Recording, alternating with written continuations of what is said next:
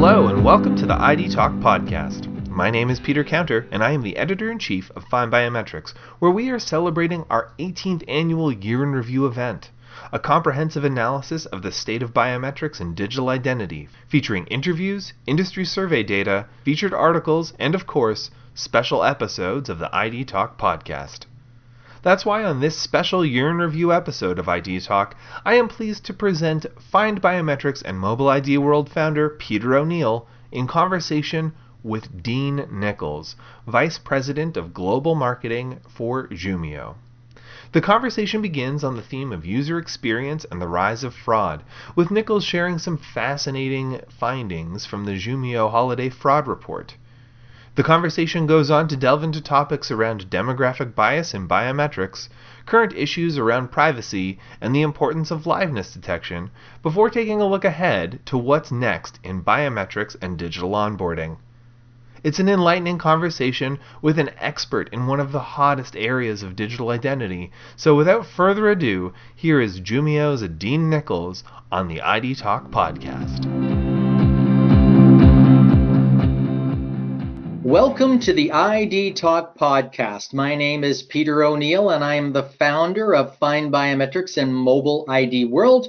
And I am joined today by my good friend Dean Nicolls, the Vice President in Global Marketing at Jumio. Welcome, Dean. Hello, Peter. Good morning, good afternoon to you and your listeners. Great. Listen, I wanted to start off today's conversation focusing in on user experience and the overall rise in fraud that we're seeing. And the first question, how has the coronavirus pandemic affected the needs of organizations that rely on identity proofing and remote onboarding? Well, I'd say it's impacted them in a pretty big way. So with Corona, enterprises really have no option but to allow their customers to open up digital accounts online, right? And so what's interesting about that is that, last year when customers were trying to open an account online, at least in the banking space, more than half of them had to go visit a branch office, right? Well, obviously, banks have had to adjust and other institutions have had to adjust because their branch presence aren't open for business. So increasingly, these enterprises need to figure out a way how they can onboard, and not just onboard, but even authenticate customers with some high level of identity assurance, but keep the experience really, really easy for the end users. And so what that's meant is for a lot of organizations, they've had to speed up the timetable for their digital transformation efforts. And what they were planning to do in 3 years, they've done in 3 months, right? So it's had a pretty colossal impact on most modern enterprises. Yeah, quite remarkable. And even before the pandemic, we're seeing a huge demand of frictionless end user experiences to help curb abandonment rates in particular. What is being done now to ensure users complete the sign-up process in a secure and efficient manner? I think there's a few areas. I think, first of all, more and more companies realize they have to simplify the user experience, the onboarding journey. They have to reduce the number of steps. They really have to put the customer at the center. The more steps you include as part of that enrollment process, the higher your abandonment rates are going to be, right? So it's all about simplifying the journey, making it more intuitive, and explaining why you're asking them, for example, a picture of their government-issued ID and maybe a corroborating selfie. So that's one area where I think there's been way more intense scrutiny over the process itself and the user journey. Another area is really on more and more companies like Jumio are investing pretty heavily in AI and machine learning. And they're doing that really to expedite the process, to make it faster, but also to improve the quality and the accuracy of it as well. And I think another thing which is kind of interesting, which you brought up, because you said, how do you do it in a secure and efficient manner? Security is also, I think, some of the folks that have rushed to kind of digitally transform their onboarding experience, sometimes they haven't really fully thought out security. They haven't thought about how data is getting transferred, what data privacy and encryption protocols are at play, right? So I think more and more of our prospects are starting to ask those questions as part of, we certainly want to make it easy and intuitive for the end user, but we have to, when we do this, we have to do it in a super security and highly protected way, and that protects the user's data privacy. Let's dive a little deeper there. So you mentioned new account fraud and account takeover fraud. They're both growing right now, especially from everybody working at home and the ongoing trend of digital transformation and remote channels everywhere. So what do these fraud threats mean for businesses that require digital onboarding now? Yeah, I think what's interesting is there are a variety of different types of fraud, right? And so, in fact, we're about to launch our fourth annual holiday fraud report, and we actually found some pretty interesting trends there. We actually found that new account fraud has actually declined year over year, which is somewhat counterintuitive. So the fraud rates that we typically see when just based on the government issued ID hovers just a little bit less than 1.5%. But what we are seeing is that fraud at the selfie level, right? That fraud is probably 5x the number of ID-based fraud. So that is interesting. And so again, if you think about the way that we at Jumio, and there's other players in our space that do it the same way, they do identity verifications. They start by looking at a government issued ID, and then they ask the user to provide a selfie, right? And then what we do is we compare the picture in the selfie to the picture on the ID. But we only do that face mapping, that face checking, once we validated that the ID is genuine. So what we're seeing is, there's less fraud at the ID level, but there's more people trying to perpetrate fraud with the selfie. And so that might mean they use someone else's ID and their selfie, or they use a picture of a picture, or they use even a deepfake video. And so what's interesting is that companies need to be super mindful of the security and the fraud checks that they have in place. And if they're only just, for example, just requiring a government issued ID, but not the corroborating selfie, they're actually exposing themselves to quite a bit of fraud.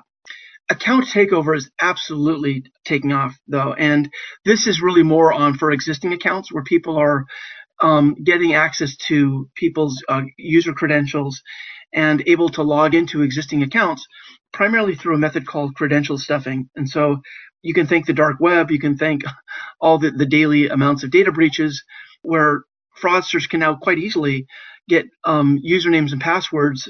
And then all they have to do is through credential stuffing and bots, essentially, if this person used this username and password on this site, I wonder if they use the same username and password on these 20,000 other sites. And eventually they're going to get in because people use the same password, right? So what we're finding is that all of a sudden, organizations are rethinking their whole approach to just relying simply on a username and password to let customers log into their accounts. And there's really kind of two forms of logins that probably organizations need to think about. There's, for example, if I have a bank account and I just want to check my balance, that's one type of transactions that's probably relatively low risk, and maybe you're okay just relying on a username and password. But if you're allowing the customer to transfer funds, if you're allowing them to wire the money from account over here to some bank account here in the Cayman Islands, or even just doing a password reset, which can be highly dangerous in terms of account takeover, that you may want to use a step-up form of authentication like leveraging biometrics to perform that. Boy, again, these trends had been building, but boy, they're so magnified now. Digital transformation is more than a buzzword. It's today's business imperative. As businesses pursue their digital agenda, enabling trust remotely is a key concern. Is the person behind a transaction really who they claim to be? Should you trust them? Jumio's end-to-end eKYC and identity verification solutions help companies onboard customers remotely and fight financial crime. With Jumio's unified platform, businesses can establish trust at account opening and maintain trust along the way. Using AI, biometrics, and machine learning, Jumio increases identity assurance, monitors high-risk transactions, and delivers user experiences that are as simple as taking a selfie. Employees, customers, users, whoever the X is in a business, Jumio helps businesses know, then trust. Discover the Jumio KYX platform at jumio.com/KYX. And now, back to the podcast.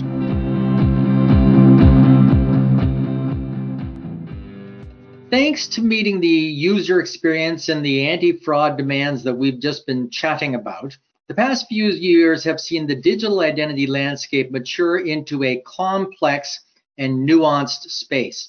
How would you characterize the roles of identity proofing, user authentication, and what Gartner characterizes as identity affirmation in the current identity tech arena? And do you see these processes ever becoming unified? Yeah, that's a mouthful. So let's talk about Gartner and their definitions. So there are the steps and the tools the company use to verify that someone is who they claim to be when they're creating new accounts, right? And I'm going to talk a little bit about identity proofing and identity affirmation. Authentication happens after the fact, right? So it happens after someone's been given an account, they've been given their credentials, and what are customers doing to kind of lock down that authentication? So, but let me describe how Gartner defines these terms. First of all, identity proofing and affirmation. Identity proofing are really any tools that provide confidence in the genuine presence of the identity owner. And those are Gartner's words verbatim. Identity affirmation, however, are tools that add confidence but cannot by themselves provide identity proofing because they do not prove that the individual claiming the identity is authentic. And so this distinction is really important. So for a lot of companies that are looking for an identity proofing solution, there's a lot of noise in the market, right? And what's interesting with Gartner is they said there's really only one valid form of identity proofing. And this is actually in their latest market guide for identity proofing and affirmation. They said the only reliable way is what they call document-centric identity proofing, and that's where you're asking the user to provide a picture of their government-issued ID, which could be a passport or a driver's license, and then corroborating that with a real selfie. There's a number of other solutions out there that play in the identity affirmation space. At least that's how Gartner would define them. And those are tools such as if you're pinging a credit bureau, right, or some kind of third-party database. Those are what Gartner now refers to as data-centric identity affirmation tools, because they by themselves cannot provide a high level of assurance that the person is who they claim to be. There's a number of other types of tools that fall into this category as well. There's, when you're starting to look at someone's email age or the phone number and trying to assess how long they've had that, these are obviously important fraud signals, but by themselves, they cannot provide a high level of identity assurance. And so what's important to understand is Gartner's not saying that you should only using identity proofing, but they do say that if you're going to try to prove that the person is definitively who they say they are, you need to do identity proofing and then layer on top of that additional fraud signals from these identity affirmation tools, right? In fact, what's interesting about that is they actually put out a prediction, what they call a strategic planning assumption. And they said by 2022, 80% of organizations will be using document-centric identity proofing as part of their onboarding workflows. And that's an increase from about 30% today. That's a massive sea change, right? Going from 30% to 80% in just 2 years. It really is an incredible shift. And so when we talk about how complex the identity landscape is becoming, my mind automatically goes to AI, which you've already mentioned a couple of times, which is obviously a very powerful tool in the world of identity. But that power demands responsibility, especially when it comes to dealing with diverse populations. So the question is, what is the state of demographic bias in AI and biometrics, and what can be done to solve it? Yeah, so I think the reason this is starting to take effect, obviously you have the whole Black Lives Matter movement, but increasingly, you hear about facial recognition and you hear about demographic bias, and unfortunately, facial recognition has given what we do in terms of identity verification kind of a black eye, right? And there are some fundamental differences, but any company that is building AI models, there's always a chance that demographic bias, whether it be based on gender or ethnicity, can creep into the AI models, right? And so the ways that you help mitigate against that bias, and I've come up with 3, is one is you really want to make sure that you're dealing with large data sets. And so why are you dealing with large data sets? Well, you want to make sure that when you build your AI models, it's based on representative data, right? So for example, if we're building models based on historical IDs and say selfies and we're only examining kind of the populations that are in Florida, right?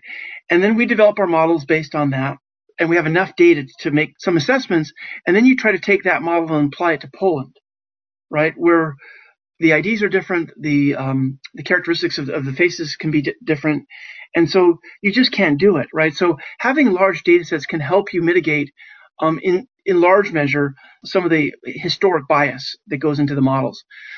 Another thing that happens, especially in our space of identity verification, is that there are a number of providers out there who are starting out. They're newbies, right? And they don't have 300 million transactions to look at, which we do.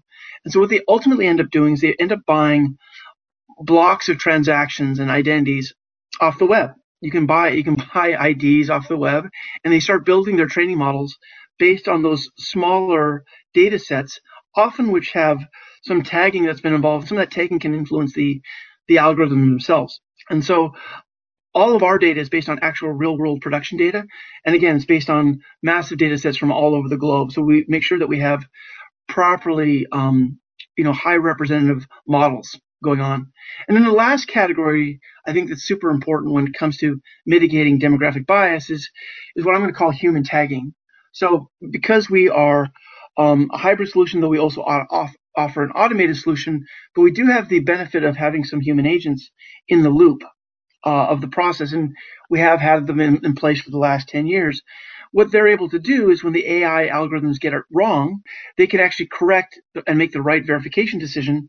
And when they do that, they're essentially helping the algorithms learn. And essentially, we get smarter and smarter through that iterative process. Now, obviously, we also have a whole set of solutions that are based purely on AI. And so we don't have the benefit of human review. But given that we have 10 years of experience in that space, our algorithms have had the chance to learn better and get better faster because of that human interaction and course correction. Now, transparency is clearly a big part of accountability and identity solutions, which of course makes me think of a continuing ongoing discussion in our industry, and that is privacy.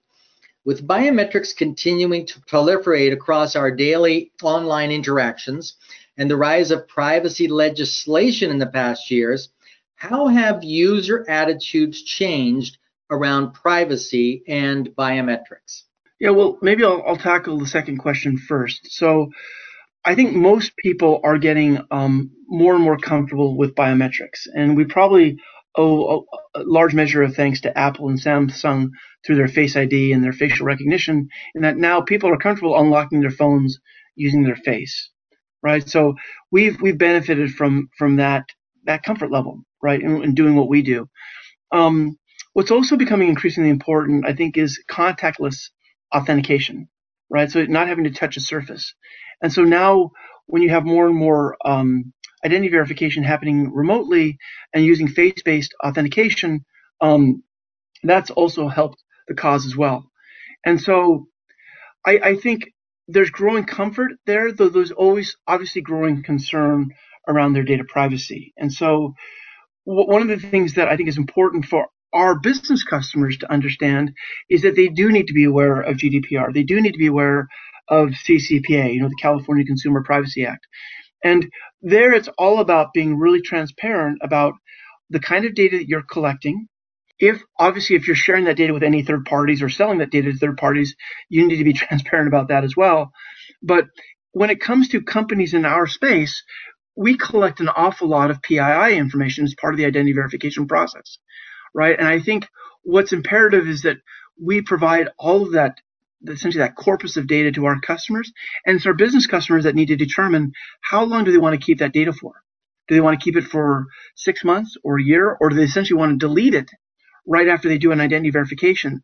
But business customers should have the right to choose how long that data is being collected and retained, and when they want it wiped, knowing that it's being wiped from all locations, right? So that they can meet those compliance standards. So part of it is the good news is that consumers are getting more and more comfortable with biometrics. But on the flip side, they're also demanding, tell me what you're doing with my data. Where's it being housed? Are you selling it to any third parties, right? And so that's a tricky balancing act for our customers and for us. right? And I think the key thing there is to be transparent and give a lot of flexibility to our business customers. Establishing trust remotely is a key concern as business increasingly moves online. Jumio uses the power of AI to automate identity verification so businesses can quickly and securely onboard new users and unlock existing accounts. With face-based biometrics and liveness detection, Jumio identity verification is as easy for users as taking a selfie and strong enough to deter and detect fraud. Identity verification is part of the complete Jumio KYX platform with award-winning solutions designed to establish trust at account opening and maintain trust along the way. Employees, customers, users, whoever the X is in a business, Jumio helps businesses know, then trust. Learn more at jumio.com. Loved by users, loathed by fraudsters. And now, back to the podcast. 2020 was a big year for Jumio. You launched your KYX platform, and with the acquisition of Beam, you achieved a world first, an end-to-end KYC and AML platform. What are the implications of these milestones when we consider the digital onboarding space at large? Yeah, and so we're thrilled with both of those announcements, and maybe I'll just provide a little bit more color around each. So the KYX platform is really the Know Your Anything platform, and so I think historically many folks may have associated with us being a point solution. Increasingly, we're becoming much more of a platform, and so that platform is based on a layer that has to do with security and built on AI and a great kind of user experience. But increasingly, we're not just providing identity verification. We're now giving customers the ability to tap into address services. And so when they type in a given address, we can check their name and see if that address, in fact, does belong to them. We're looking at additional third-party fraud signals as well. We're already providing AML services, what's often known as PEPs and sanctions screening. And what Beam allows us to do is actually do much more comprehensive transaction monitoring. So this obviously happens after an account has been established. But what Beam does is it helps regulated industries. And by the way, it's not just banks, but it's people that are in the crypto space. It's even people in the home sharing space, right? Any target that potentially could be leveraged for money laundering is a place where we can use Beam. And what Beam does, there's really two parts of their platform. One is around transaction monitoring and looking for suspicious activity in a flow of transactions. So if you have a bank account, you normally have your deposits and your withdrawals. And so we're looking for any kind of anomalous behavior that might be a signal of money laundering or financial crime.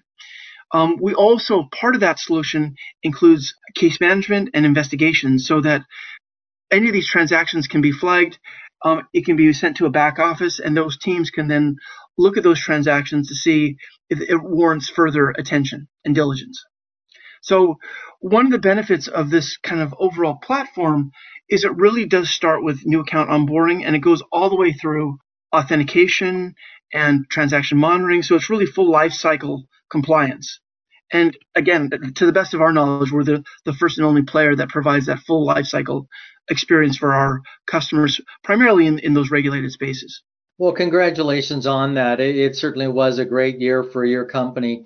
And the next thing I'd like to chat about is the liveness detection. It's become a major differentiator for technologies that leverage, especially facial biometrics.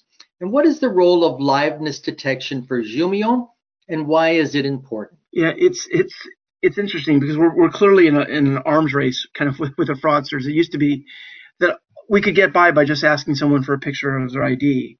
And then we realized that people were using fake IDs, so then we needed to add in the selfie component, and we were the first to do that. And then what's happened now that we require a selfie is that the fraudsters have figured out how to spoof the selfie. And again, the spoof is really what we call a presentation attack, right? And a presentation attack is really any attempt made by a fraudster to intentionally defeat kind of the biometric security measures by presenting non-live biometric data, right?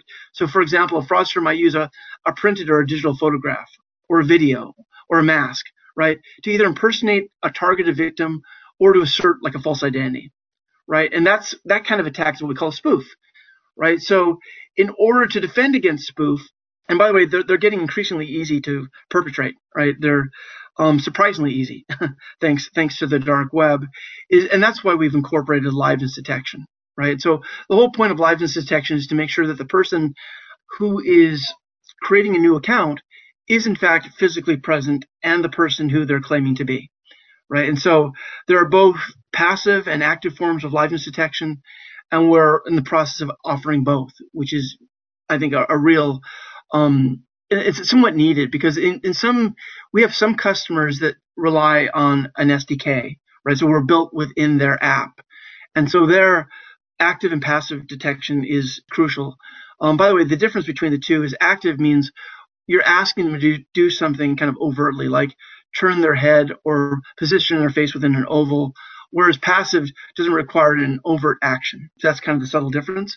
But there are some kind of capture methods like API. We have customers that use this for, and that's the only way you can really assess liveness is through a more passive form of liveness detection. But the fact is, this is obviously something that's core to our solution, and it's something that we absolutely are investing in this year and next to really bring it to kind of so that it's absolutely world class, and it already is world class. Great. Now, sort of as we summarize here, I'd like to get your opinion on the future a little bit, and how do you see KYX and digital onboarding in general evolve in the coming years, given all the acceleration we're seeing right now? What can we expect to see down the road? I think you're going to see a few trends. I think one of the trends you're going to see is probably continued consolidation in the identity verification space, right? So more and more companies like us are getting acquired. Others are growing their portfolio. And so I think you're going to see more consolidation. I do think you're going to see more of a focus on orchestration. And this is, again, one of the key trends that Gartner sees as well. They see orchestration as being a critical decision factor when people are evaluating between vendors. And so when we're talking about orchestration, they're saying, really what we're talking about is, me as an enterprise, I want to have the ability to determine what sets of identity services happen and in what order they happen. So for example, what I mean by that is when someone's filling out an online form, most institutions want to have as little friction as possible. So pinging, a credit bureau, or looking at the typing speed in which that form is completed, or checking the email age, right? A lot of that can be done via API to third parties, right? And so they may want to do some of those very low friction approaches first, and then develop a score, and then look to do identity verification based on those scores, right? But there's a certain workflow that's optimal, that provides probably the right amount of friction, but essentially bifurcates the kind of your would-be customers into pools based on how risky they appear, right? Based on a whole variety of fraud signals. So we think orchestration increasingly is going to be important. I think the ingestion of more and more fraud signals, so not just relying on a government issue ID and a selfie, but taking that and then pairing that with identity affirmation tools, right, to provide a more complete picture of that online user is going to become important. And that also includes potentially pinging other databases as well. So it's getting more sophisticated, it's getting more involved, and it's getting a little bit more bespoke, right, based on the needs of the organization. Well, thank you so much, Dean. And how can listeners get in touch with you to learn more about all the things we've been talking about today? They can just visit our website at www.jumio.com, or if you want to reach out to me on LinkedIn, I'm more than happy to engage. Hopefully that was helpful, but I appreciate the time, Peter. Well, and thank you, Dean, for being part of this latest episode of ID Talk Podcast. And so concludes our interview with Dean Nicolls, Vice President of Global Marketing for Jumio. To learn more about the topics discussed in this episode, visit Jumio.com.